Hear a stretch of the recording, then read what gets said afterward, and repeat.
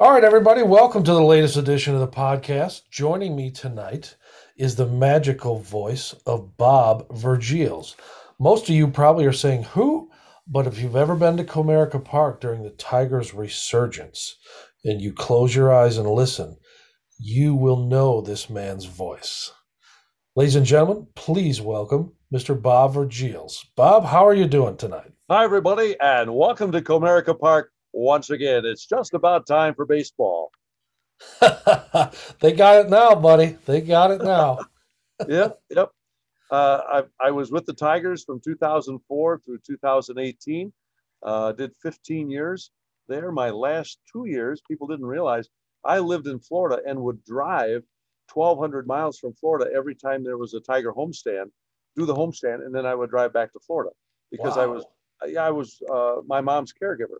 Oh, And okay. so uh, actually, I'd probably still be doing it, but in late in the season in 2018, I had just driven back to Florida. I was in Florida. I was probably 6 miles, 8 miles into Florida, and a truck late at night forced me off the road. Very clearly, the guy was sleeping, and I almost ran into one of those big signs. And I once I collected myself, I said, you know what? Maybe that's God telling me, you've done 15 years in the major leagues. Maybe it's somebody else's turn. Right. So the next day when I got back to my home, because I always would stay in a little hotel and then drive the last 3 hours, uh, I I called Stan Fracker, who was my boss with the Tigers, and said, "Hey, Stan," I said, "We've got 3 more weeks of homestand between now and the end of the year. Let's call it a career." He said, "Okay, I can do that." So Wow. my last day was September in the 20s, 2018, and they did a really nice thing. They gave me a jersey. And everybody teases me that they gave me Brandon Inge's jersey because it had Vergils 15 on it because I was there for 15 years. I said, no, that was not Brandon Inge's jersey. That was mine. But they gave me a nice ceremony. And uh, actually, it was Mr. Ilitch came down. There was a big story in the Detroit News just before my last game. Mr. Ilitch came down, shook my hand, and thanked me. And uh, we had a retirement party down in Florida. And he was really, really happy that I decided to buy all the pizzas at a Little Caesars in Florida that we had at the party. I But bet. it Yeah. was, it was pretty cool to meet. I had met most or both Mr. Illiches in my career. Mike Illich, who wanted to win so bad, and then Chris Illich, who came on. It was always kind of a big thrill for me to meet those guys. Yeah. Because all I was is I just show up and talk, and they owned the place. Right. Now, does that job also entail would you ever interact with the players or anything like that? Or are you completely separate from that part of it?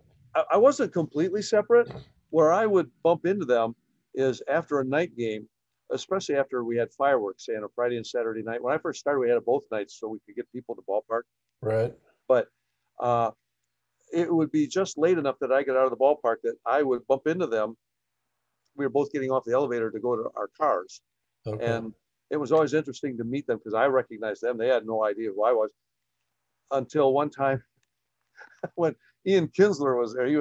He was always one of my favorites. And I saw he and his wife and his kids coming through, and I went up and introduced myself. And he says, "Oh my God, that's what you look like." He says, "Boy, you sure sound a lot younger than what you must be." And and a lot of times, if I would say something to the players, they would recognize me right off. One of my favorites was Ramon Santiago because he and I uh, went all the way back to Toledo. Before I ended up with the Tigers, I announced Toledo Mud Hens games for 5 years. And when he got called up to Toledo in 2003, they didn't have anybody to go get him from the airport. So they said, "Well, can you go get this guy, Ramon Santiago?" I said, "Sure." They said, "Now he looks kind of young. He's a Hispanic guy, but he looks kind of young." And I said, "Okay, fine." I figured I'd pick him out. I didn't have a sign that said Santiago or anything. So I'm standing there at Toledo Express Airport, and these people get out of the plane. And I saw this little kid, and a Hispanic kid, and I said, "Nah, it can't be him. It looks like a little kid." So I'm waiting, waiting, waiting. Nobody else is getting off the plane. And then I noticed some of the flight crew are getting off the plane. I said, "Hey, is there anybody left on the plane?" I said, "No, why?" I said, "Well, I'm looking for this guy." And I described him, and oh, you mean the kid who's flying in from Erie because he had been playing in Erie? I said, yeah. He said, he's standing right over there behind you. He knew somebody from the Mud Hens was going to meet him.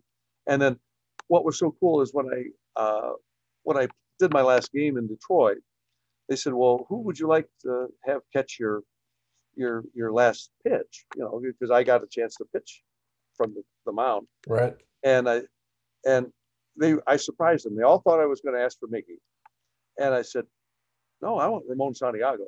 I said, he and I got to the big leagues about the same time, and I'm leaving. And at the time, there was no guarantee he was coming back. You know, the Right. coaches can go pretty much. Uh, so it was pretty cool. And after I threw the ball, and it bounced about 3 feet in front of home plate. He says in broken English, next time, throw baseball a little farther. Okay, Ramon, I'll do that. But it was, yeah, that was pretty much, and I'd see a lot more of these guys in spring training Yeah. because when I lived in Florida, I was probably an hour from Lakeland, so I would just drive down to the spring training games, and that was pretty cool to watch how the team would get made. Yeah. Because at the beginning, you'd see all the big stars play maybe 2 or 3 innings in early spring training, and then as spring training went, you know they make it into the fifth inning and then into the seventh inning before the number 96s and 99s came out Yeah. on the field.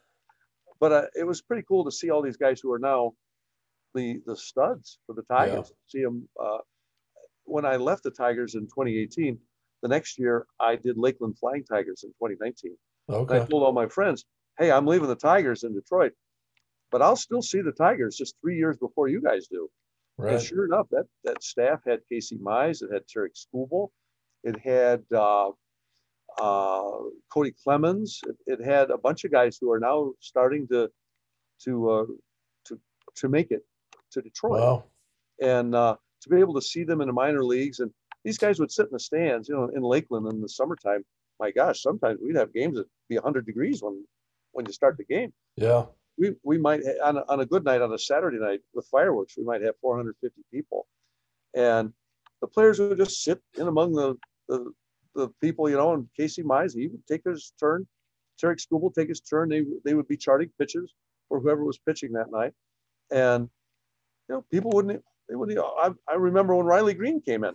Nobody even knew who he was. He just looked like some high school kid that, you know, came to the game with his buddies. But I go, wow, that's Riley Green. That, you know, I don't know. Maybe I was the only one that got impressed, but that's because I've always been a Tiger fan. Yeah.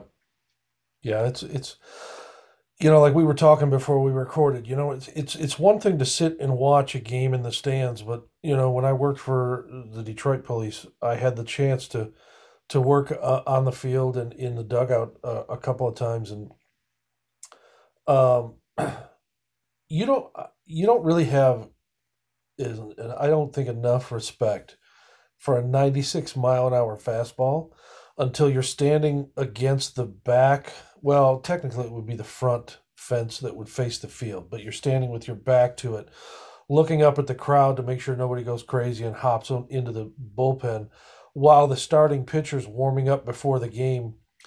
And he's throwing that baseball so hard and fast that you can actually hear the friction of the wind, like Yes, as it's flying through the air. And it's when I got a chance to see that, at first I was like astonished, like, oh my God, that's what the. And then, I'm like, okay, so how on earth is someone like Miguel Cabrera or Maglio when he was on? Because there was that one year where it just he seemed batted like, 330. yeah, he hit anything they threw at him. How on earth, when these guys say, "Oh, I could see what it was when he was going to release it," like, I mean, do they have pilot vision? Like, they got to have better than 2020 to pick that up because it's going so fast. And then to see certain guys, because Brandon Inge used to do it all the time, he get hit square in the ribs and just stand there like it was nothing. And it's I got to be know. just I right. know. Like you would almost think getting hit in the side of the rib cage with a baseball at 90 miles an hour, you'd almost think that that would take your breath away for a minute. And he would just be like, and Throw the flip bat the away and bat go to and first. trot down there. Now, Yeah. I got to believe between innings, he's got to be in there going, ah, and he's probably got a bruise the size of a soccer ball imprint on his rib cage from getting hit. But I just, my God, and I understand that uh, offensively, he wasn't necessarily the greatest, but I was always a Brandon Inge fan from the beginning. Well, number one, for his hustle, but number two, just simply for the athletic ability that kid had. I To go mean, from it was, catcher to third base, and he was a heck of a third baseman. yeah. And I remember, like, have you ever seen that movie? I think it was called The Rookie. Yeah. Gary Busey was in it. The kid fell on his arm and broke it, and it tightened up the ligaments in his arm. And he was a pitcher, and he would go back, and the camera would freeze on it for a second, like it was winding up pressure, and then whoom, this kid would throw a 100-mile-an-hour fastball. I always got that same impression, especially when Brandon would snag a ball close to the line. When he would turn his body, it's almost like his arm went back in slow motion, and then this catapult just went woof and Yeah. threw a strike to the first baseman. On a line. There Yeah, was no arc in that ball. It was on yeah, a line. yeah. Yeah. I was always impressed with his athletic ability because nothing against taller guys that play third base, but for a guy his size to be able to get to balls as fast as he could and make it look like, yeah, I do this all the time. Yeah. He was very popular with the fans too. It was 2016, the 10th year of the 2016, and for every Saturday game we had that started at 4 o'clock, we would bring in a member of the 2006 team, and they would be down, and they would talk to the fans, and the fans would interview them. And Dan Leach from 97.1 typically would do the interviews, and then he'd open it up to the fans. Well, remember that team that we had? Ordonez was on that team. Carlos Yeah, Guillen was on that team. Placido Polanco was on the team. Pudge was on that team. yeah, They all got good crowds, but nobody got the crowd that year in 2016 that Brandon Inge got. I mean, and it just we we had because we were taking the simulcast of what they were doing there, putting it on the scoreboard for the people who couldn't get in to see it, right. and we had to cut it off because we had a ball game we had to do. But oh my gosh, the fans! And I remember the first time I was in Toledo when Brandon Inge got called up late in the season. Oh, probably 99, something like that. And I didn't know how you said INGE. And I was going to the ballpark, and I'd read in the transactions in the Toledo Blade that morning that he'd been sent to Toledo. I go, oh God, I'm going to have to find out how to say this guy's name. I'm walking in, and there's this young lady, just a cute young lady, and looking around and everything. She's coming in the player entrance because that's where I always went in. And I said, ma'am, can I help you? You look long. She said, yes. Is this where I go in? I said, well, if you're a fan, you have to go in the front. Well, my boyfriend just got called up to the Mud Hens. I said, well, who's your boyfriend? Brandon Inge. I said, okay, man, you you come in this way. And it turned out to be Shani, who ultimately became his wife. Yeah. And that's how I found out how do you say Brandon Inge. And a funny story about Brandon Inge too. We were playing Seattle, and there was a close play at third base, and Ichiro slid in, and he was safe because he stayed on the bag. And I noticed that when he came up, both he and Brandon Inge were laughing. And the next day, I was having lunch in the press box and heard the Seattle guy talking, and I went over and said, "Hey, what are you talking about?" And he said, "Well, you know, Brandon Inge and Ichiro laughing last night." Yeah, what was that about? He said, "Well, when Ichiro slid in, and as he's sliding in, he's going, Brandon, yeah, just the way I said Brandon is his name." They both got a big laugh out of that. And I said the Seattle, I think the paper was a Seattle Intelligencer, and the guy says to me, "Are you the guy?" I go, "Yeah." And he says, "Well, why do you do it that way?" I said, "You know what? I've been doing that since by that time it was probably almost 10 years because we'd been Yeah. together in the minor leagues too. And it just it just seemed that's how you say it. I always try to. I never wanted to say the names like everybody else did. Yeah. Yeah. The way that you announce them, it's like I said, anybody that's going to listen to this that's ever been to Comerica Park, or even for that matter, if they've never been there, if they've watched the Tigers on TV, you can still hear it in the background. And it's immediately recognizable. It's got its own flair to it. And I guess you could say it's kind of like the exact opposite, but just as recognizable as oh, his name is escaping me, but the guy that did it at Yankee Stadium for like 40, 50 years. Yeah, Bob Shepard. Yeah, yeah. Because it's like his was so um, iconic, I guess, that the last time that Derek Jeter played at Fenway Park, I read a story that the Red Sox had asked him, "Would it be all right when you come up to bat if we play a recording of that?" And he said, "No, I only want to hear that at Yankee Stadium. I'm sorry, but no." Really, Yeah, really, no kidding. Well, see, and Bob Shepard did that till he was 95 years old, yeah, and I and that's just amazing to me that you do 81 games at that age. It yeah. was getting difficult for me when I was 65 and 66. Well, because it's got to be, you do that Saturday night game, and let's say that bad boy goes into extras. So you're there till 1:30, 2 o'clock in the morning, and then you got to flip right back around and be there. Now, if the game starts at 1, let's say the Sunday matinee starts at 1, like what time does your day start? My When I lived in Monroe, my day would start at 10 because I would leave for the ballpark. I would always get there about quarter to 11. I would take a little nap. I would set my clock radio in my car to wake me up in 15 minutes so I didn't sleep through anything. And then I would go in at 11. They'd have all my notes laid out for me.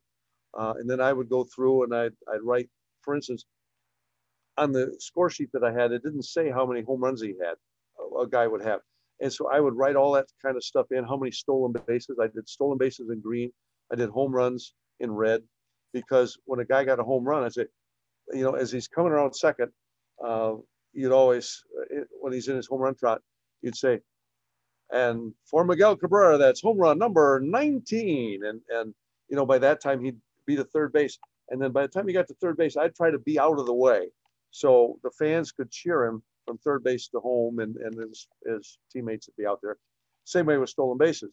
That way, if somebody would steal a stolen base or steal a base, I would just look down just briefly because I knew exactly where I had to look, and I'd say, "Oh, that's stolen base number so and so for such and such," and that's why I would do that. But I would do that preparation beforehand, and every night and every day I would read through every one of my announcements, even though I had done them every day for years. Some of those announcements never changed over the Yeah, years. But I wanted to make sure that someone hadn't put something in that was different. This is the major leagues. When you're doing that, there's only like 30 some people who have the same job you have. I right. mean, it's more exclusive than radio and TV guys because every team has two, three, sometimes four and five guys who do those games. And so the PA announcer is even more an exclusive club than the broadcasters. In fact, I always used to joke to people when they say, "Well, you announce games. You're not Mario. You're not Dan. Where do you announce a game?" I said, "I announce it in the ballpark." I said, "Mario and Dan, you get for free, but you got to pay $60 to hear me." And, uh, but I tell you what, those were two great guys. I tell you what, I felt so bad when Mario was released, and Dan Dickerson is absolutely the greatest guy. Uh, I've met some real idiots in this line of work, but he is absolutely the picture of class, Yeah, picture of class. And a lot of guys too don't treat the public address announcer. Some people would treat you like you're like the bastard at the family reunion because you're not quite at their level. right. But Dan never did. Mario never did. They treated me like an equal. Yeah, Dan, I, you know, nobody's ever going to be Ernie. But Dan, like, there was a couple of times a few years ago where the Tigers were kind of experimenting with things, and they flip flopped Dan and Mario, put Mario on the radio and put Dan on TV, but they paired up Dan with Jack Morris. And I know that Jack can be, shall we say, just a tad arrogant. Yeah, yeah. But in the right setting, uh, I think he does a wonderful job at being the color man calling baseball games. And for me, that combination was like solid gold. It went on for about a week, Hmm. and I wish that because I actually enjoy. I like to watch it on TV. Don't get me wrong, but Dan, by having to be on the radio, he's got to be more interactive than the people on TV. He just has to be because there's Got to no paint the picture. yeah, and he does such a just like you hear the old talks that Ernie used to give about kids listening to him on their transistor radio as they fell asleep at night, and Dan, I was one of them. yeah, and Dan is that guy. I could sit out in the backyard, maybe have a little bonfire going, maybe have a little adult ginger ale in my cup, relaxing, and I could listen to Dan talk baseball until I fell asleep, 3, 4, 5 o'clock in the like. Just keep talking, man. Like Yeah. he just has that, and I don't even know I guess the proper word to use, but he has, I guess, the uncanny ability to almost make you feel like you're there. Hmm. You know, like you can almost hear, uh, not you can hear it in the background. You can almost smell the hot dogs Yeah. while he's talking, and I really enjoy listening to Dan. And anybody that I've ever met or ever spoken to throughout the course of my life that's had the chance to meet him, I haven't found anybody that's ever had anything bad to say about the guy. Good man. He was a good man. Mr. Harwell was too. I met him a couple of times. In fact, my dad used to write to Ernie Harwell all the time. Used to write letters, and Ernie Harwell would write them back. And my dad used to tell me that, but would never show me the letters. So I go, "Oh yeah, sure, Dad. Yeah, right."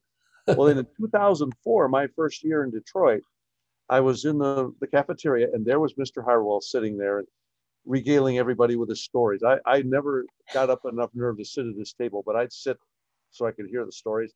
Yeah. Well, finally, one time I had to run and go do a game, and I wanted to introduce myself, and there was Mr. Harwell, and I walked up and introduced myself, and my name is Bobb Vergiels, and my dad's name was Bobb Vergiels too, and so I went up and introduced myself, and I said I'm the new public address announcer here, and I just want to say what an honor it is, kind of a thrill to get to meet you.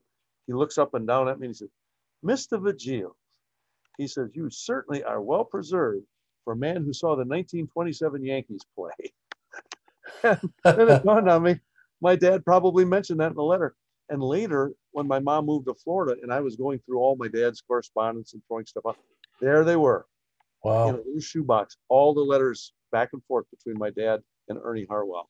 Wow. And someday I'm going to do something on Facebook or something where uh, and call it my dad and Ernie, because they used to write back and forth, and Dad was very very knowledgeable, and he did see the 1927 Yankees play, and took me to see the 1960 Detroit Tigers play. I saw Phil Regan pitch in his first major league game. Wow. Uh, that was, and he went on to have a pretty good career. Yeah. But Tigers weren't very good that year. In fact, they were so bad they traded managers with Cleveland in 1960. But it was that was my first exposure to the Detroit Tigers baseball. It's in my blood because I got it from my dad. Yeah. And my only regret is that Dad never lived long enough to know that I did baseball. I started doing minor league hockey in 1991, and Dad didn't die till 1998. So I was able to take him to some of my hockey games, and I had to put him where he couldn't get hit with a puck, Right. because he couldn't respond. But my dad died November 3rd, 1998, and November 10th, 1998, the Mud Hens called and offered me the job to be the PA man for the 1999 season. So Dad Wow. never got to hear me. But I had a jersey that I had made for my dad, a Detroit Tigers jersey with a number 2 on it because Charlie Gehringer was his favorite. And whenever I would do something special, if I had a World Series game, if I had, I announced the Major League Baseball All-Star game, Right. any of that, the big stuff. I took Dad's jersey and I would hang it right behind me. So it's kind of like the old man was there. In fact, Sure. just a couple of weeks ago, February 12th, was his birthday. He was born in 1922, so he would have been 100 years old. And that very day, I was doing University of Toledo basketball. And right after that, I did Toledo walleye hockey. I did one game at 2 o'clock and one game at 6. So that's really cutting it tight. You don't like to cut it Sure. that tight. But I had Dad's jersey with me for both games, and I just wish he could have gotten a chance to hear me. Right. Uh, you know, uh, but I still take them when it's a big game. Yeah. Yeah, that's cool. Wow. I got hooked on the Tigers. Obviously, the '84 Tigers still holds a place in everybody's heart. But my grandfather, my mother was kind of going through a tough patch at the time, so we had moved back in with my grandparents, and my mother hated Kirk Gibson's guts. And so, for whatever reason, that became my grandfather and my favorite player during the '84 season.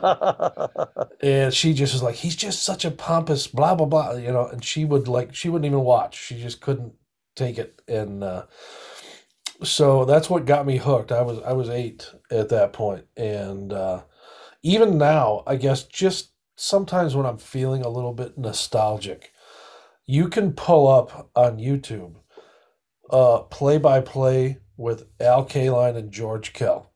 Mhm. And I don't know if it's the depth of George Kell's voice or the rhythm in which he speaks, but that guy just, I mean, he could rock me to sleep every time I listen to him talk. He just like it's almost like I just, you get that whoosh, and you just go back in time to when things were younger and more simple for you before you graduate high school and learned about bills and taxes and all that other Oh yeah, garbage. yeah. When life is a Uh, little simpler. yeah, and yeah, that's what hooked me. And we would he always him and my grandmother would go to church every Sunday morning, and then they come back home, and as long as the weather was decent, he had a chair underneath this big apple tree in the backyard, and he would sit there and put Ernie on the radio every Sunday. Hmm.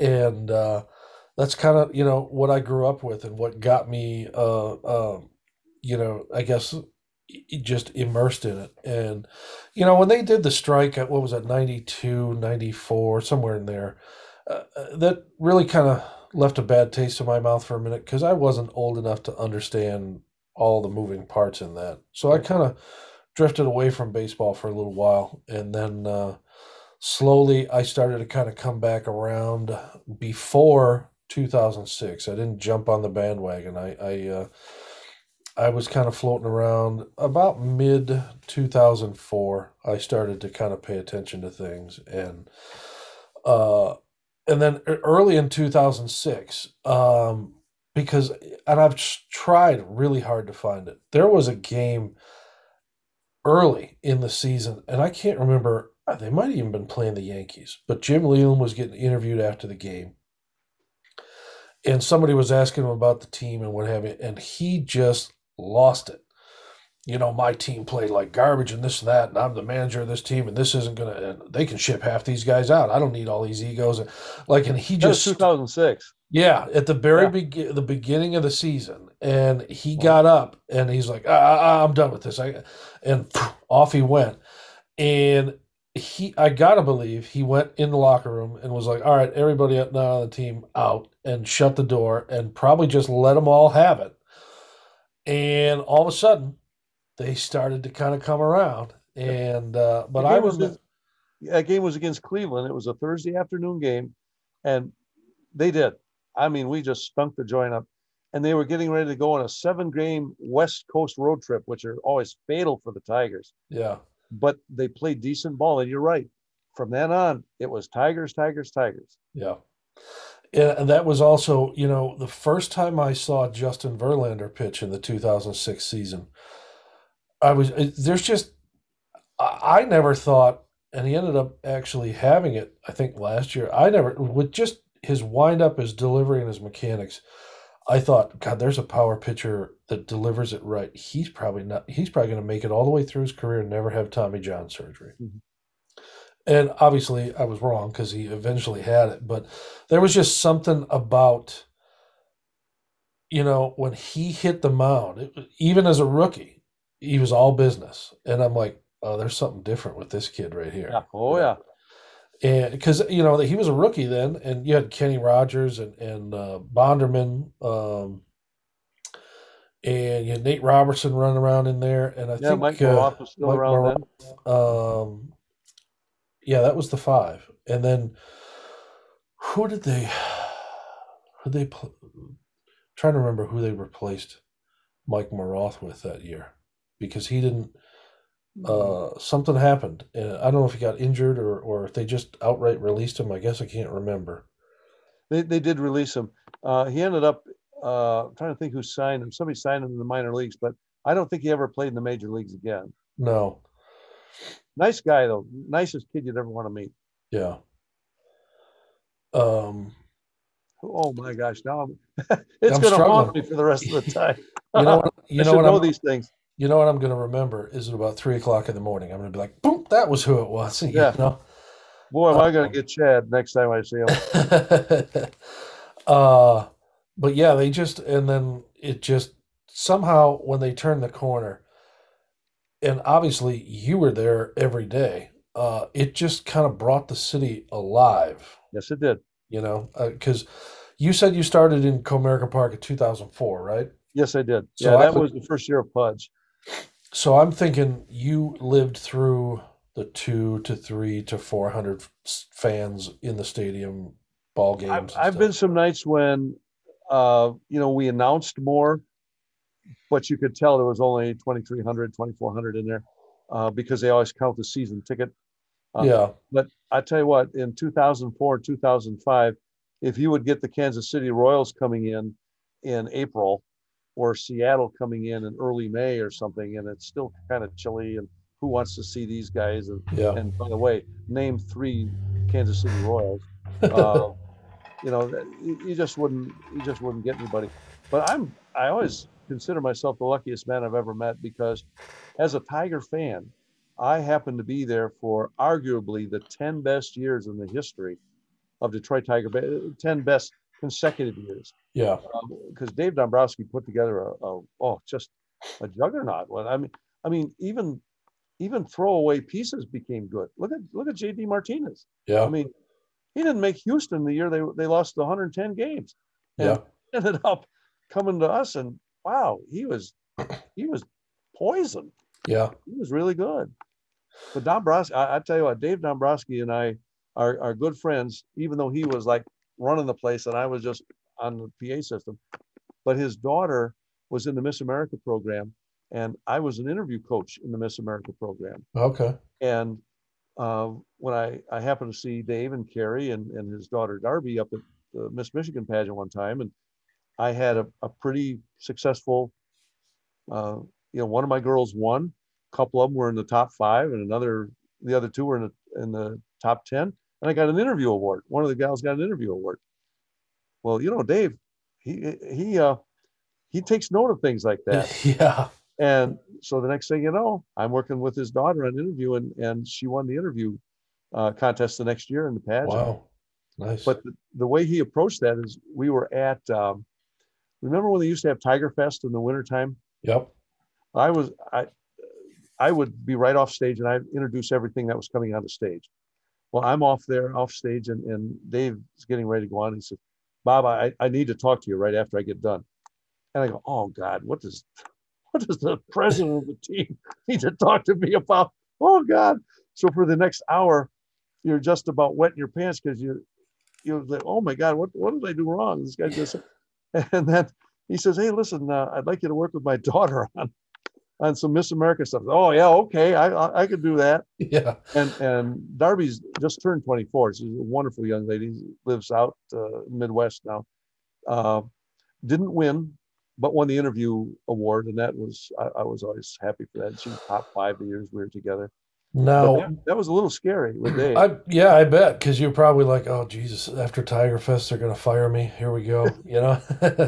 He didn't like the way I well, because I first used to when Al Avila was before he became or before Alex Avila got to the Tigers. Remember, everybody said Al's name is Avila. Yeah. Introduced as Al Avila, and uh, I thought, well, maybe Dave said, hey, why do you call him Avila? So a million thoughts go through your mind. What could I? All I do is talk. What I must have said something wrong, but no, it was that. Wow. But it's interesting. I just happened to read today that Alex Avila will be on the MLB Network, and now there's a good guy. Alex Yeah. Avila uh, always was a stand-up guy. Even if the Tigers, had a stinker one night, he'd stand there and answer every question that the media had. Quality guy, Yeah. Alex Avila, quality guy. I had the chance during the 2006 ALCS. I worked Tigers dugout for Game 3. And that's when Sean Casey I think he had a torn calf muscle, so he wasn't playing. And I had heard throughout the course of the season, all the players call him the mayor because he always wants to Yeah, chit chat and what have you. And that guy spent 6 of the 9 innings in between, because my job in between innings, I just stayed in the dugout, and then you had to go out in between innings to make sure nobody hopped the fence and stuff. yeah. And in between innings, him and I are sitting down that way down at the far end by the Gatorade bottle, chewing sunflower seeds, talking about all kinds of stuff throughout the whole game. And I'm like, Sean, I'm not trying to sound bad, but like, don't you have to pay attention? He's like, no, I'm injured. What are they going to put me in? Like, what do I need to pay attention for? And plus, he's like, plus you got more interest. Like, your job's more interesting than mine. I want to hear about the stuff you do. And I'm like, well, I want to get paid the same kind of money you do. Some things just aren't in the cards, buddy. Yeah, yeah, yeah. He was But he was a good guy. He was. I liked his 2 years that he had in Detroit, and you're right, the mayor. And they used to say he used to talk to. Well, Cabrera does that too. yeah, Cabrera not only talks to him, he snaps them in the butt with his hand, or he'll knock their hat off, or he's always doing. yeah, He's a 40-year-old, 15-year-old. yeah, yeah. Miguel he just looks like he's just ready to have fun every day, And I'm glad, because I thought, when he got himself in trouble there a few years ago, I thought, oh God, the media is just going to tear him apart. But he was able to come back from it and, survive it, because there are some athletes that get themselves in trouble like that, and they're just that's it. They're marked, they're done, and it's over with. And he was able to come back from it. And, probably, I'm just going to speculate, the skills he has with a baseball bat have something to do with that. But part of his personality still has something to do with it, because he's always, got a smile on his face. And I understand some guys take things very serious. Like, the last game I ever worked was 4th of July in 2007. That's when Gary Sheffield was the DH. And Gary There was was, an intense guy. yeah, he was so I made eye contact with him a few times, and he kind of gave me like the head nod, like, hi, how you doing? He didn't speak a word. Like, Yeah. he had a bat in his hand, and he was kind of like working his fingers on it. And he was just standing there when they were on offense. He was just standing there studying that pitcher, every single pitch that and then when the Tigers were on defense, he would be over there like, excuse me, damn, I'm sorry, Bob, I must have sucked some sort of like hair or something. And here I'm the one sitting there with a cat on my shoulder. Yeah, but he would, like, he'd be like, like practicing like slow motion his swing. Like, he wasn't like hanging around and joking with the guys and having a good time. He was all about business. I mean, he was He, from the time they took the field to I don't know how he was after that, but from when they took the field to the last out of the game, he was in that right zone. And some of those guys were pretty. Curtis Granderson was always pretty gracious. Mm-hmm. Some of the guys obviously don't really speak a whole lot of English, so they're not really going to come over and chat you up because they really can't. And back then I used to work in Southwest Detroit, so I had enough knowledge of Spanish to kind of get me through. But there wasn't going to be any lengthy conversations about life with those guys. Right. Well, I But always, I didn't have a whole lot of contact with them because, well, like if they were on the field before the game, somebody might catch a first pitch or something like that from a fan. I did all my stuff in the press box, so I didn't really socialize with these guys or see them very regularly. Well, because I'm a Tiger fan, I'd get excited when I'd bump into one of these guys. yeah, Uh, but I knew enough that I'm not going to, oh, you're so, no, no. Because some of the guys, when they realized who I was, it was kind of a big thing for them too, because they had never met me, yeah, and they heard me. Well, Curtis Granderson one time said, why do you say Granderson like that? I said, well, it just seems normal. And I would take a little drink of water just before I would do it. And that way you get the kind of almost like a gargle sound. hmm And when he realized who I was, it was at a Tiger Fest. He he came up and asked me, "Hey, how do you do that Chris Granderson thing?"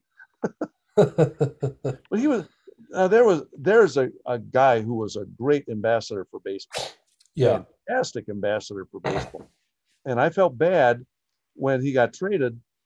Uh, but coming in on that trade was a guy by the name of Max Scherzer, yeah, a guy by the name of Phil Koch, and yeah, we know what they did in Detroit. So I don't, you feel bad when the guy gets traded, but when you look back 6, 8, 10 years later, whoa, Dombrowski pulled a big rabbit yeah. out of that hat. Well, I think a lot of people forget that when Miguel came in, Dontrell Willis came with him, and Yeah. you know, I knew Dontrell from winning Rookie of the Year in Florida, and I'm like, oh, okay. And then I don't. He lost his mojo because he just couldn't pull it together, and so Here- payroll wise, the Tigers took it on the chin, but I got to imagine just simply off of the Triple Crown season, uh, you know, the Tigers probably made their money back in ticket sales and concessions just off of that year alone. Well, Uh, and look at how many people showed up to see his 500 home run, and yeah, that's going to happen now too. Now that they know when the games are, when they're going to show up to see that 3,000th hit too. And yeah, I hope, oh my gosh, I hope it happens in Detroit. And I just did some back of the book figuring, and if he's batting 300 at the time that it happens, depending on how much AJ plays them, it'll probably happen right when they come back to Detroit after that first road trip, oh wow, because he only needs 13 hits. So, uh, yeah, wouldn't it be nice, because the 500 home run was on the road, yeah, but the Toronto, fans, yeah, well, and so was the night he won the Triple Crown. That happened in Kansas City. yep, But it was really cool to watch on TV, both of them, because the fans in those cities were class. I mean, they stood up and cheered for the guy like he was their guy. It wasn't like, oh, this bum, look what he just did. No, they realized greatness. They realized they were seeing a future first ballot Hall of Famer, yeah, uh, hit some milestones in his career. And I just hope my back of the book figuring works out, that he's going to get 3,000 in Detroit, because they will stop the game. They will stop the game for yeah, that. And, I just hope he can do it with his wife and kids and his family and stuff like that. Dude, long after baseball, he'll still have his family. yeah. And Well, and I'm sure you were there to see it, but the Tigers fans did the exact same thing for Jim Thome when he hit his yep. 600th. You And know, then on the next at bat, he got 601. I yeah, was there. yeah. And Yeah. I think if memory serves me correctly, didn't he get 600 off of Justin Verlander? Oh boy, I can't remember who it was. I remember 600 because I had an announcement that they had given me at the beginning of that homestand Hmm. and said, "This is what we're going to do if Tommy gets 600 here." And when you have that kind of stuff, you're not really concentrating on the pitcher. You're concentrating on what Tommy's going to do. Yeah. Because we did a couple things like that. The first time we did something like that was my first year, first or second year, when Edgar Martinez retired. Okay. He was the first really kind of star DH before Ortiz, Hmm. and he had a farewell tour, and his last road series was in Detroit. And I remember they had given me an announcement like that too. I still have on my wall an announcement they gave me that I never made, and it was when Andres Galarraga pitched his 28 out perfect game, and Excuse me. they came in, and it's really true. When a guy's got a no hitter, a perfect game going, you don't talk about it. Yeah. There's things that have to be done, and there's planning that has to be done, but it's truly nonverbal. I remember Eli Bayless was my boss. He was the promotions director and the guy that ran the actual entertainment show when Galarraga threw that 28 out perfect game. And Eli brought the piece of paper in that was written out and handed it to me. I looked at him and he shook his head like, yeah, that's what it is. So I just set it down upside down. I didn't want to see what it said on it. I, there's no way in God's green earth I am going to do anything to mess this up. I'm not going to piss off the baseball gods by looking at this thing. Right. So sure enough, here comes Jason Donald. You know, he weighs about as much as he bats, Hmm. and son of a gun, he gets on first base. Very clearly was a blown call, Yeah. which later led to instant replay in the major leagues. That was a straw that broke the camel's back. He got us instant replay. Hmm. But I remember then I took it and I handed it back to Eli, and I didn't even see it, didn't even look at it. My last day that I had a game, Eli was now with the Detroit Lions, but he came back for the last game, and he said, "I've got something I want you to open just before the game because I had a bunch of presents. I didn't want to open them. I'm doing a game. I'm trying to concentrate on the game." He said, "No, I want you to open this one." And sure enough, it was that sheet of paper that he had written the announcement about Andres Galarraga's perfect game. And he had saved it all those years. And I said, "You saved it?" He said, "Yeah." He said, "I knew someday you'd retire." He says, "Chris, you're old." So he's, yeah, because he's in his 30s and I was in my 60s. He said, I knew I'd be around when you ended it up. So he gave it to me, and I still have it on my wall. It's as we're talking, it's probably about 10 feet from me. Wow. That's one of those things that people come by and they'll look at it and say, well, what's that? The guy didn't pitch a perfect game. I know. That's why I kept it. Right. But And what I I, did that night is when after that game, I ran down to where they had all the documents and I grabbed up everything that was identifiable as that night.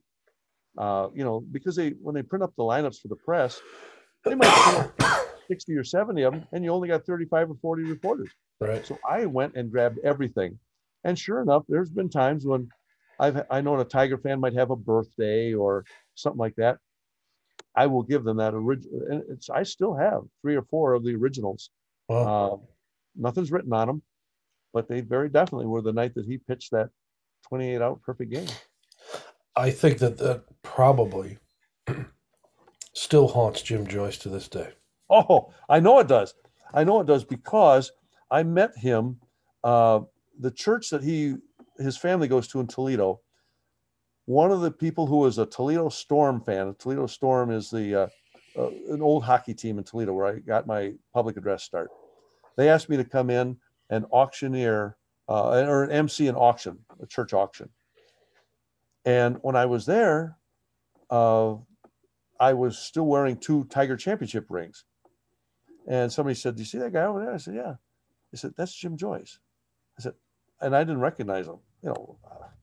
Why would I think Jim Joyce would be at a Catholic church in Point Place in Toledo? Right. And so, sure enough, I went over and introduced myself, and told him, who I was, and I was there for that game. And yeah, he says, I've met all 25,000 people of the 10,000 people who were there. So,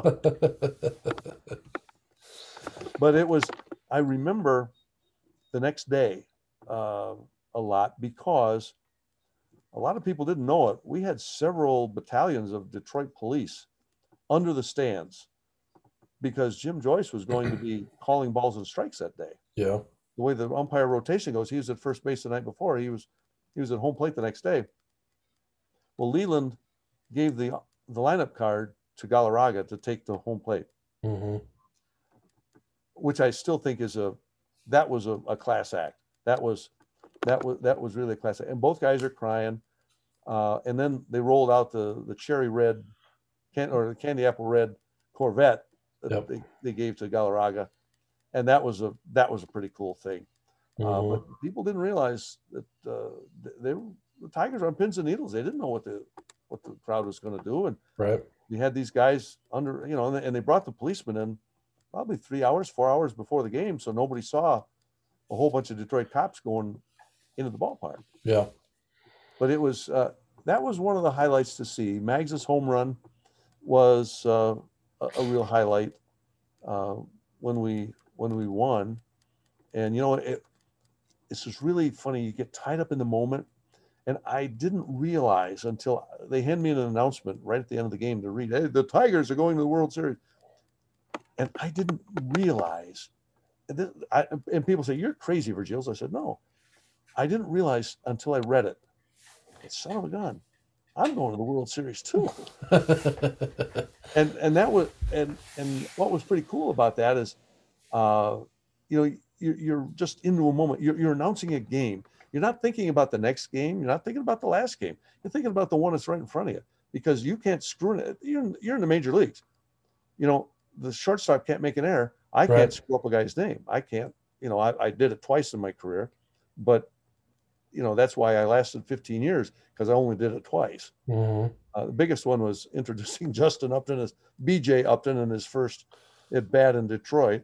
That was not very cool, uh, but it was one of those. I realized the moment I did it, right after I said B, I go, "Son of a pup!" It's supposed to be Justin, Yep. uh, but it's just those little moments like that. I remember the first time I saw Justin Verlander pitch too. It was a 2005 Futures game, and seeing him pitch then was like last summer when I saw Riley Green and Spencer Torkelson play for the Mud Hens because I do probably 25 to 30 games a year for the Mud Hens now. Okay. And being a big Tiger fan and hearing about these guys, and suddenly they're right there in front of you. They're not on a videotape. They're not a newspaper picture. They're playing baseball right in front of you. Yeah. And the Mud Hens even made jerseys that had Torkelson and Green on them. I bought them because I figured, well, they've never done it before. They'll probably never do it again. Right. So, but to be able, and you talk about Verlander too. One time he was down in Toledo on a rehab. I Mm-hmm. come off the DL and brought him down on a Saturday night, and I didn't know I was doing the game, but the Mud Hens called me that morning, said, "Hey, listen, Verlander is coming in tonight to do the game. We're starting to announce it. We're going to have people standing on top of people. Can you come down and do the game?" I said, "Yeah, sure." I said, "Here, I'll make you a deal though," because I said, "Because your regular guy's a friend of mine." I said, I want you to pay him. Don't pay me, pay him, because he's losing out on a night's pay."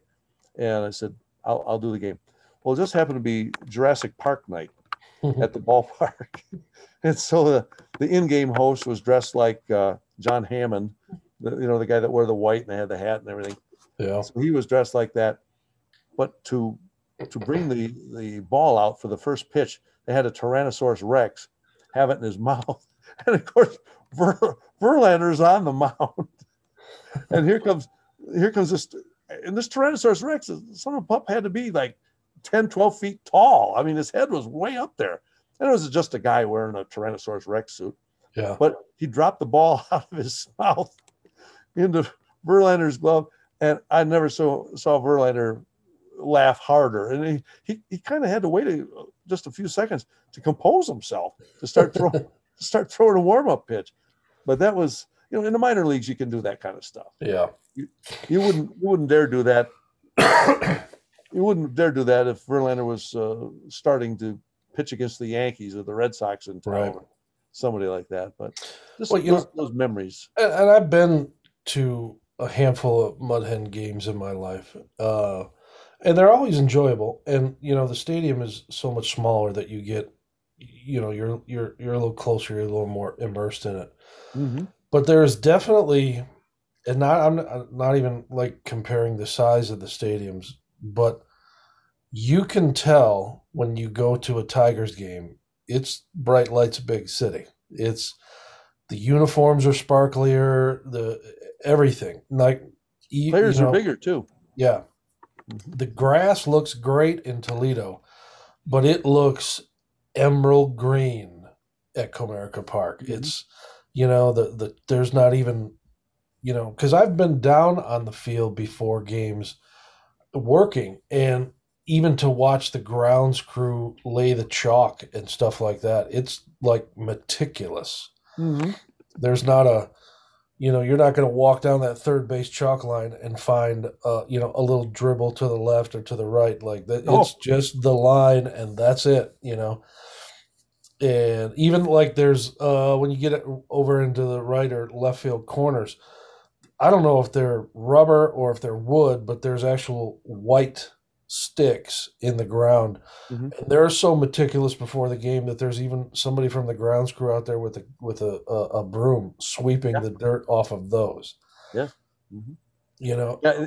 You talk about the grass. I got married on the field at Comerica Park last summer, oh wow, June 19th, and of course, all the guys in my wedding party, because they're my buddies, are all baseball fans. My God, they I think they had more fun walking on the field than they did being in my wedding.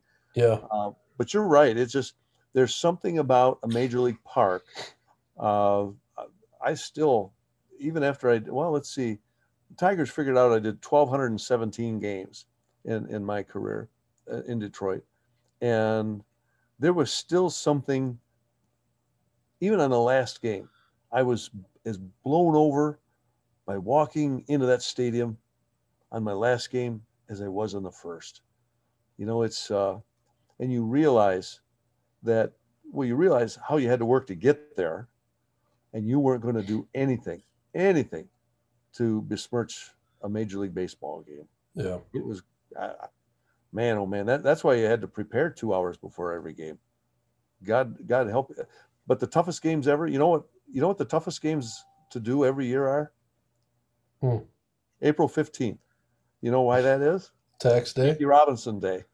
Oh, Jackie Rob, yeah, because And everybody everybody's wears the wearing same number. 42. Yep. And invariably, we'd have the Texas Rangers in, or we'd have Seattle in, or we'd have the Angels. Somebody who you only saw once a year. So, like if it would have been against Kansas City, I don't care. Everybody wore number 42. I know who that guy is going in a pinch run. Right. But you see a team once, and they send some late in the game. They send some little short Latin guy into to pinch run, and who is he? You look down on your list, and my God, they got three excess infielders, and they're all Hispanic guys. I mean, which guy is it? Yeah, it was always difficult, and in a game like that, you can't guess. Mm-hmm. You can't get. But what you would do is you look down, and usually the press box would pick up on that, and they'd announce real quick what it was. But you didn't know who was warming up because number 42 was warming up. And Right. the only time ever that we knew who was warming up and he was number 42 was one year the Oh yeah. Yankees were in on April 15th, and it was Rivera. Yeah. But Yeah. that's the only time because he was the last guy in the major leagues allowed to wear number 42. Yeah. That's crazy. I never thought of that everybody's wearing the same number. Yeah, yeah. But see, since I'm from the Toledo area, I really banged the drum for Moses Fleetwood Walker being recognized as the first black player in the major leagues. And I know that hasn't made me popular at times because that's kind of bucking the tradition of Major League Baseball now. And I mean no disrespect for Jackie Robinson, but I'm sorry, there was a black player in the major league 63 years before you were. Yeah. And uh, the thing that really got me, and in fact, I wrote a letter to the commissioner of baseball, to Commissioner Manfred. I got a book when Alan Trammell went into the Hall of Fame. I bought the first Hall of Fame yearbook that included him in it. And I was reading about all these players from years ago, 120, 130 years ago. And I found three guys who play, because when Moses Fleetwood Walker played in Toledo and it was a major league team, it was in the American Association. The American League didn't come around until 1901. Mm-hmm. Well, Moses Fleetwood Walker played in 1884 in Toledo.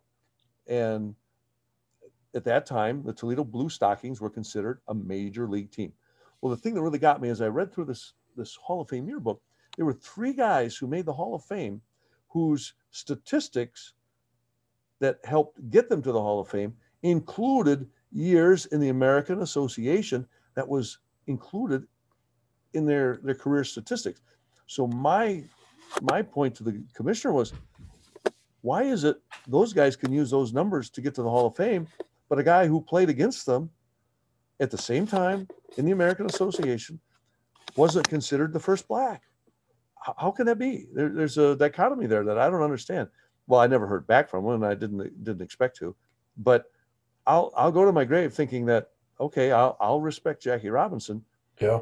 but it was Moses Fleetwood Walker.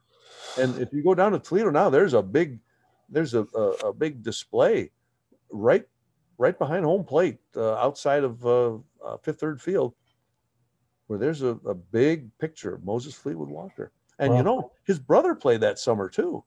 So actually, Jackie Robinson was maybe no more than third. yeah.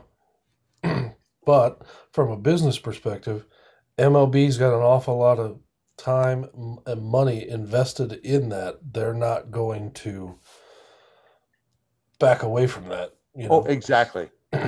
Exactly. And one of the things I suggested to the commissioner was, okay, I know you're not going to do anything major league wise, but why not have something, at the same time, Columbus and Louisville were in that same American Association, and they are playing AAA baseball against the Toledo Mud Hens. Why not once a year have a special game that's the Moses Fleetwood Walker game, where you play it in Toledo and you play either against Columbus or Louisville? You're going to play against them anyway. Right. Do that, and that will be, or maybe play Toledo versus Columbus in Detroit, or Toledo versus Louisville in Cleveland, in a major league stadium, so you can give Moses Fleetwood Walker his due. But you're right that Major League Baseball has far too much invested uh, in Jackie Robinson's legacy. And like I say, I mean no disrespect to him, and Right. what he did was very difficult, but he wasn't the first. Right. Hmm. It's crazy how that, I wouldn't even know who that guy is until you just told me about him. You know what I mean? And When I was my last full time job before I retired, was director of communications for Monroe Public Schools, and I was there for about 8 or 9 years. And what I would do in Black History Month in February, I would go around and I would do one classroom a week during February, and I had about a 20-minute presentation on Moses Fleetwood Walker, and uh, the kids were just fascinated, because even though even if the kids were casual baseball fans, they'd heard of Jackie Robinson, yeah. especially during Black History Month, and for me to go in there, and I also was a major league announcer, to come in and say, hey, I'm going to challenge what you think. Hmm. Here's a guy from 1884. But I think I got that from my dad, though. My dad was adamant that Moses Fleetwood Walker should have gotten more recognition, but uh, he he was controversial. Later in his life, he suggested that because the blacks and whites couldn't get along, that all the blacks ought to go get on a boat and go back to Liberia. Oh, wow. And he also was in a fight one time where he killed a guy. So uh, I can see why he's not. He was exonerated because they called it self defense. But I can see why Major League Baseball wouldn't have him as the first guy. Yeah. Well, and to Jackie's credit, I mean, all things point to him being, a quality person all the way around, you know. And I watched what's that movie? I think it's 42. 42. Yeah, I Yeah. think Harrison Ford was in that movie, and Chadwick Boseman, I think, is the Yeah. guy that The played late Jackie Chadwick Boseman. Robinson. Hmm. And I don't want to say that there were cinematic liberties taken, but I think if what they portrayed in the movie is even remotely close to everything that Jackie was up against coming up, I mean that's just barbaric and brutal in and of itself. That he was not only able to sustain it, but still be the player that he was going through it at the same time. I mean Yeah. that speaks to his, I guess, for lack of a better way to put it, his mental toughness and Well, his they talk about Branch Rickey when he called Jackie Robinson in because Branch Rickey was the GM of the Brooklyn Dodgers. He told him, "This is what it's going to be like, and you can't respond, you can't react." Well, you know who? This is how Jackie Robinson ties into Detroit baseball. You know who one of his big mentors was in the year 1947 when he broke into the major leagues? It was Hank Greenberg really. because Greenberg at the time was playing in Pittsburgh. It was his last year that he played Major League Baseball. But Greenberg, although he was white, was a Jew. Hmm. And he knew what it was like to be discriminated because of your background, not because of who you are.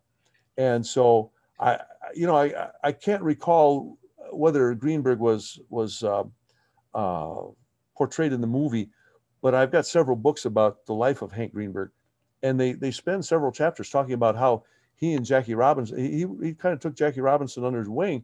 Back then there was only 8 teams, and you played 144 games, so you were seeing a team every third week, Right. and Greenberg knew what it was like, you know, people yelling at him, a dirty Jew, and all this kind of stuff. Well, he knew the kind of stuff that Jackie Robinson was going through, Yeah. and uh, Greenberg. Oh, I tell you what, that's one of the Tigers I wish I could have met was Hank Greenberg. One of the nice things about having my job is I have met some real big star. Well, Mr. Kaline, I met him. Met Virgil Trucks. Now, Virgil Trucks, people say, geez, who's that? Well, in 1952, he only won 5 games in the major leagues for the Tigers. He was like 5-18 or something like that. But 2 of them were no hitters. And my dad remembers the date of his first no hitter because it was the day that I was baptized. Oh wow. And I got to meet Virgil Trucks when they brought him in 2007 because when Verlander pitched his no hitter in Detroit in 2007, it was the first time since 1952 that a Tiger pitcher had pitched a no hitter in Detroit. Yeah. Well, at the time, Virgil Trucks and his catcher, Joe Ginsberg, were still living. And so they brought him in on a Sunday afternoon and they introduced him. I introduced him and all that kind of stuff. But I got to meet Virgil Trucks in the press box. And I went up and told him, I said, Mr. Trucks, I said, my dad always told me that he could remember the day I was baptized because that was the day you pitched your first no hitter of the 1952 season. Wow. And then I saw Joe Ginsberg play too.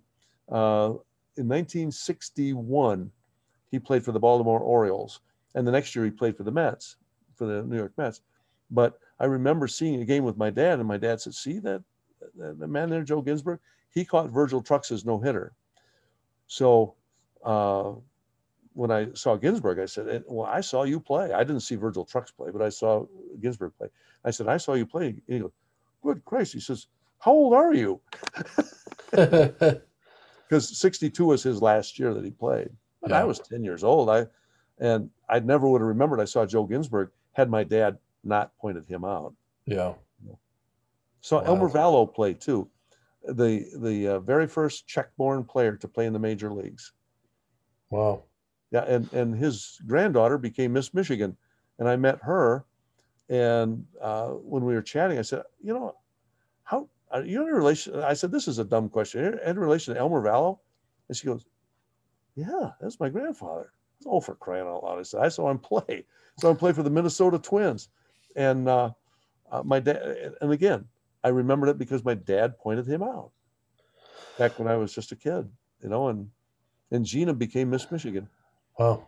Now and I meant to ask you this earlier, but we Yeah, got going on some other stuff, leaning back towards the pageant stuff.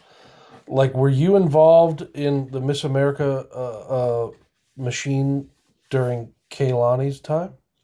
I was brought on because of Kaylani, Oh, wow. uh, because right after her, there was the young lady who was Miss Monroe when she was Miss America complained to the newspaper that nobody's giving me any attention. They're giving it all to Miss America, and here I'm Miss Monroe. I should get attention. Well, she's happened to say that to a newspaper reporter who put that in a story, and she said, "Well, why would someone print that?" Well, then they brought me in because at the time I worked for Detroit Edison, and I was a media spokesman. So I'd been trained on how to deal with reporters and things like that. So uh, I volunteered my services to the Miss America program, and I said, "Listen, it's too late for the gal who was, you know, made the mistake. She's given up her crown. I'll work with the next gal who came in." Well, sure enough, it was a young lady by the name of Margaret McIntyre, Molly McIntyre, Okay. and I worked with her, and she became Miss Michigan, and in the first year. So once that happens, they don't let you go. And then I Yeah. was an interview coach for 30 years. I ended up Wow. working with a couple of future Miss Americas, 6 Miss Michigans, and 2 future Miss Ohio's. Wow. So, and some of them are still competing. I go, Yeah. good Lord, people. Yeah, because when I worked for the sheriff's department for the short time I did, I never really met or had any kind of engaging conversations with Kaylani, but every time she would drive past you, whether she knew you or not, she would wave at you, and if the weather was nice enough, the window would be down. She'd be like, Yeah, "Hi," you know. So that's her. yeah, she seems like a really, Oh, really, really nice person. down. She's very, very down to earth. And it's real interesting. I don't know when this is going to run, but in a couple of days, we're having my 70th birthday party, and she's one of the people who's going to be there. A lot of people are going to know who she is, but a lot of people won't. And the people who won't will never, ever know that they were in the presence of a Miss America because she's just Well, so unassuming. But she's just the most wonderful person ever. If you ever get a chance to have her on here, she's a good story. And now she's an executive director of Gabby's Ladder, which deals with grief right. for people whose kids die. Now I have a good friend of mine. He's quite a bit older than me, but he used to kind of work every so often for Kaylani's dad, Oh, Lonnie, okay. Lonnie, and I'm not going to share them here, but I've always heard some pretty colorful stories about Lonnie. I get a good laugh out of those when I hear those. I think we've heard the same stories, and uh, yeah, he was a very colorful guy, good guy. He was a good guy, Yeah, and he raised well. In fact, Kay became Miss America. He had a son who was a Big Ten football player at Wisconsin. So I mean, he was raised a good family, yeah, raised a good family, and his widow is still living. yeah. Mrs. Rafco's still living. Now, I wrote this note down to remind myself, and I just looked at it, so I have to remember it because our mutual friend, famous Kevin Kramus, Yes. told me to ask you. He said when you sit down with Bob, you got to realize, Chad, Bob is spelled with two B's. There's an interesting story behind it. You got to ask him about it. So I'm going off of what Kevin told me the other day. Here's the story.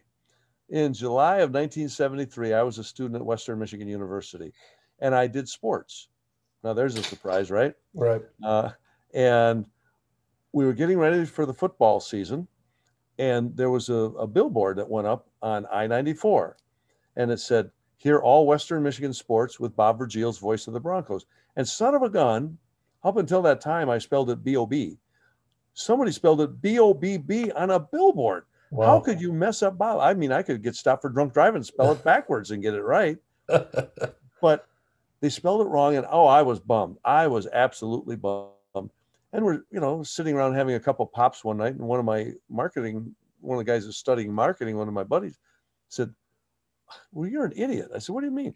He said, "Someone just gave you a present." I said, "What do you mean?" He said, "Bob." He said, "That's just common." He said, "But now you're Bob with two B's at the end." And, it's from that time on, it's not legal or anything. It's not on any birth certificate or anything like that.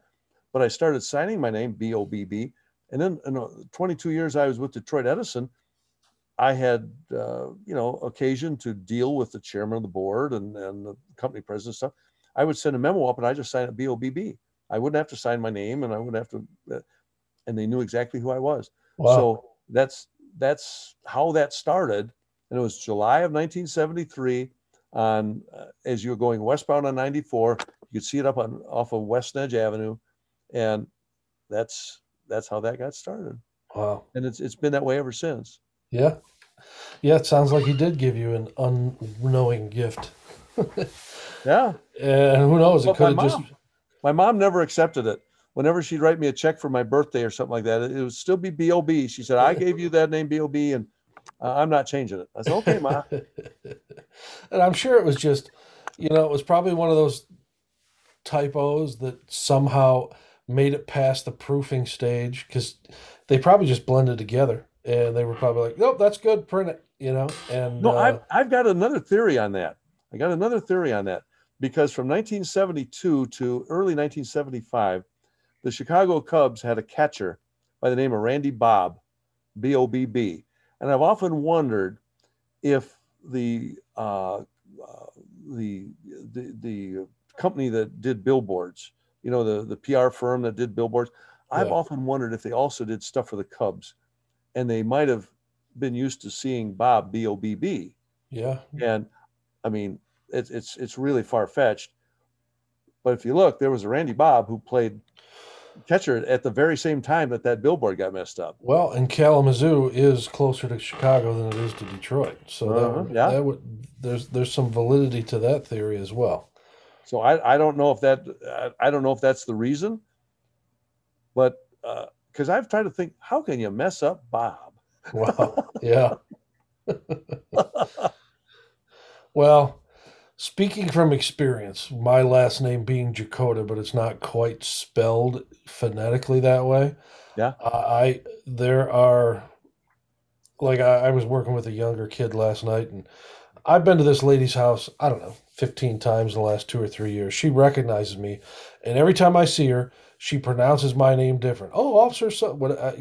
She just butchers the hell out of it, and I just go with it. I'm so used to it. And he's like, she screwed your name up. I'm like, I don't care. Like, it doesn't make a difference. And he's like, that Yeah. doesn't, that would bother me. I'm like, it's not that really that big of a deal. She recognized who I was. She's comfortable with me. She knew that I wasn't giving her a line. I was telling her what she needed to really hear. And Hmm. everything's right in the world. It's okay. Yeah. And she knows you're the policeman. So Yep, yep. She knows that I'm the old stag with all the young boys running around. So she'll look at me and be like, okay, at least that one knows what he's talking about. The rest of these guys don't look like they even shave yet. yeah, yeah. It's funny you say that. One time I flew on an airplane and I flew to Toledo Express Airport, and it was a little prop jet that brought us from Chicago to Toledo. And when we landed, I got to see the pilot because he said goodbye to all of us. Oh my gosh, I wouldn't have thought that this guy had a driver's license, much less flying a plane with Yeah. 20 people on it. Yeah, I was on a flight from Detroit to Tampa, about almost a year ago. We like to go and just kind of chill in Clearwater a Okay, couple yeah, times yeah, a I know year, what that just is. to just to cool the pipes off. And there, for people who don't fly, um, if they got a pilot in Detroit, but they need him to fly from Tampa to Dallas, they'll put him on a flight just in the mix with everybody else and get him down there. So this guy was sitting on the other aisle from me, one in front of me, and I'm looking at him and I'm like, I could be this guy's dad.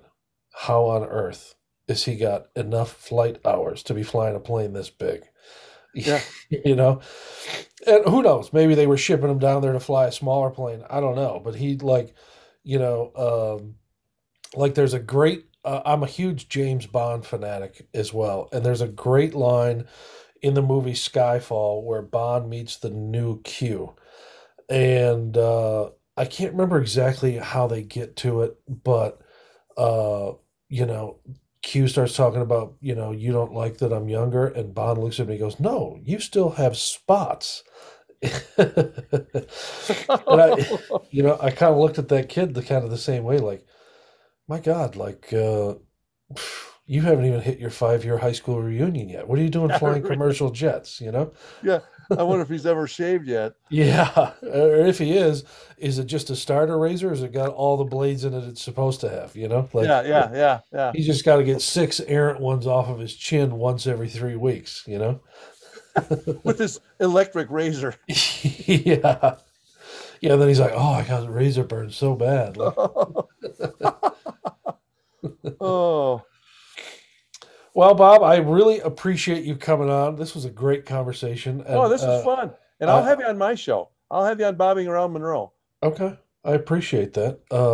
Like I said, I don't want to keep you too late. You're a little bit older fella. I know you got to take your pill and get ready for bed. So, Yeah, I that's pretty much it. I've taken all the other heart pills because that's another thing. After I left the Tigers, within a month, I had a heart attack down in Florida and wow, had a quadruple bypass heart open heart surgery. And the funny thing was, I was a picture of health, uh, running all the time, walking all the time. When I was in Florida, I played 90 softball games a year. wow, Uh, it's just one of those things. I ate like crap, yeah. and it caught up with me. And um, Well, I yeah, would bet at the peak between holding down a full-time job and being the PA announcer at Comerica Park and all the other things going on, I got to think that you probably had to eat on the fly quite a bit. yep. And usually, what I do too is I would eat on the way home at night because a lot of people don't realize, and I don't know how to say this genteelly, but uh, when you're doing a game, you really can't get up and use the facilities, Right. and so you have to really time everything. For instance, with water or pop or whatever you're drinking, you have to drink enough just to keep yourself hydrated, but not enough that you have to go use the facilities. And the same way with food, I'd only eat a certain amount of food up until a certain amount of time, and then, boy, if you get a 4 hour game, oh, the last two innings are just pure hell, Yeah. you know, Yeah. because everybody else can get up and go do what they need to do between innings. Not the PA announcer. That's Yeah. when you work. That's when you really do your thing. You So, know, it's somewhat similar, believe it or not, in the comedy game because when you get booked to do a professional show, you're either the host, the middle guy, or you're the headliner. But each one of those guys has a specific amount of time to do. mhm. And the last thing you want to have happen is 2 hours before the show, you said the hell with it and had a couple tacos, and you get about halfway through your set and your stomach starts to go blah, blah, blah, blah, blah, blah, blah. Yeah, yeah, yeah, You yep, know, yep. because now you're gonna like, oh no, I still got 20 minutes to go. I gotta. So now you're trying to tell your jokes, keep yourself together, and it just becomes too much. So most guys you meet in the comedy game, they don't eat till after the shows are over with either because they don't want to take that chance. Hmm. You might have had that same pasta dish 20 times in a row, but on the 21st time, maybe the chicken wasn't cooked just as far as it needed to be. And, now you got an emergency situation because you can't be like, you know what, I'll be right back. you know, and so But it's, I did see a guy do that once. I yeah, saw Mitch Ryder do that. He said, "Listen, guys, I got to go take a pee. I'll be right back." And sure enough, he walked off the stage. He came back 3 minutes later and did the rest of his show. yeah, and I'm sure like rock stars can probably get away with that a little bit Yeah, more than because the band can still kind of play some background music and there's still something going on. Where yeah, yeah, at a comedy show, there's nothing going but the guy up there telling his jokes, and yeah, yeah, you can't hit the pause button on it. So I know what obviously not to the same length, but I understand exactly what you're talking about. There, you got a window that you're like, okay, here's my line in the sand. I can't screw around with anything after this. And yeah. Or you have to draw another line in the sand, or you'd be capable of drawing a line in the sand. Yeah. Yeah, it's crazy like that. But like I said, I appreciate you coming on. This was a great conversation, and This was fun.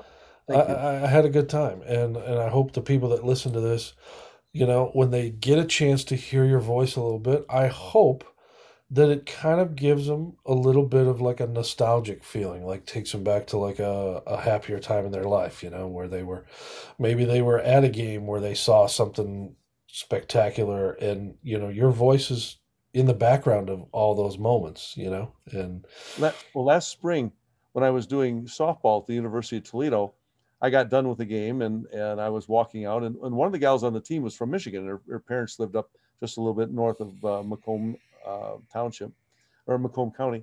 And as I'm walking out, the man comes up and says, "Excuse me, are you the announcer?" I said, "Yes." He said, "I don't know if anybody's ever told you this, but you sound a whole lot like the guy that used to do Tiger games." I said, "Yeah, I get told that every once in a while." That's great. That's great. Oh, but thank you, Chad, for having me. And this Yeah. was it was fun chatting. And like I say, I'm going to have you on bobbing around Monroe one of these days. Okay. I appreciate that, Bob. I hope you enjoy the rest of your night, and I hope your week is good. And, if you win the lottery, just remember me, buddy. I will. I'll sit in the front row. I'm the heckler. I learned how to heckle by doing minor league hockey games, sitting between penalty boxes, and you get to hear the fans yell at the players. So Yeah. I Yeah. learned from the master.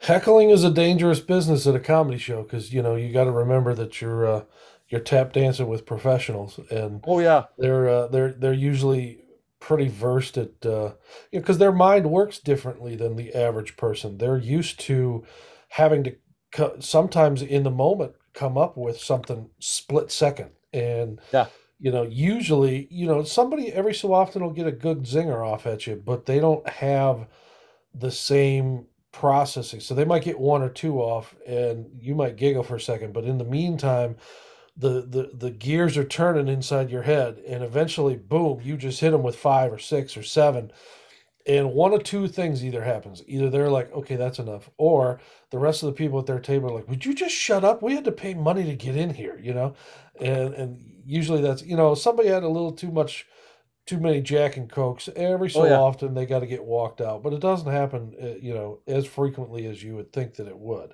yeah, But yeah. it does. Some people want to be part of the show. They want to be seen and heard, and there's a special trick to dealing with that. And Certainly, certainly. it sometimes it can be enjoyable. Sometimes it can get a little aggravating because it's hard to you when you break your rhythm and have to deal with that, then you got to kind of figure out, okay, where was I at, and then kind of roll back into it, and so it's a little difficult to deal with sometimes, but it's part of the game. I can never do stand up because I can't memorize. I have trouble memorizing.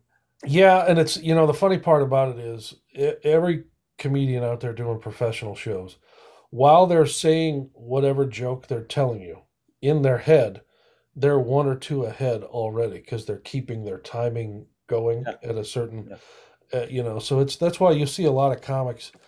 I do it a lot. As soon as the show's over with, I walk off stage. Whoosh, I'm just loaded with sweat, like I just got done running a half marathon because your brain is working so hard that it's generating so much energy and heat that's got to get dissipated at some point. Mhm. And I'll come on. Like I've gotten to the point now. I carry a towel in my backpack because the little napkins in the bathroom just don't cut it anymore. Yeah, It's yeah, yeah. there's a lot of mental activity going on. I wish that the activity going on in my brain when I was on stage would register, on my fitness meter on my Apple Watch and spin my notification, because I'd be turning all three rings every time I went up there. All right, Oh, Bob. Well, you enjoy the rest of your night. Enjoy your week. It's St. Patrick's Day is going to be a glorious 67 degrees, which for everybody else in America is wonderful, but for people in the public safety game, that's not something you look for. I want it to be 28 degrees and raining, but yeah, yeah. Or yeah. but Chad, thank you so much for absolutely, your buddy. interest. Thank you. Thank you, and I will It's nice talk to to you be soon. remembered. All right, man. I'll see you. They talk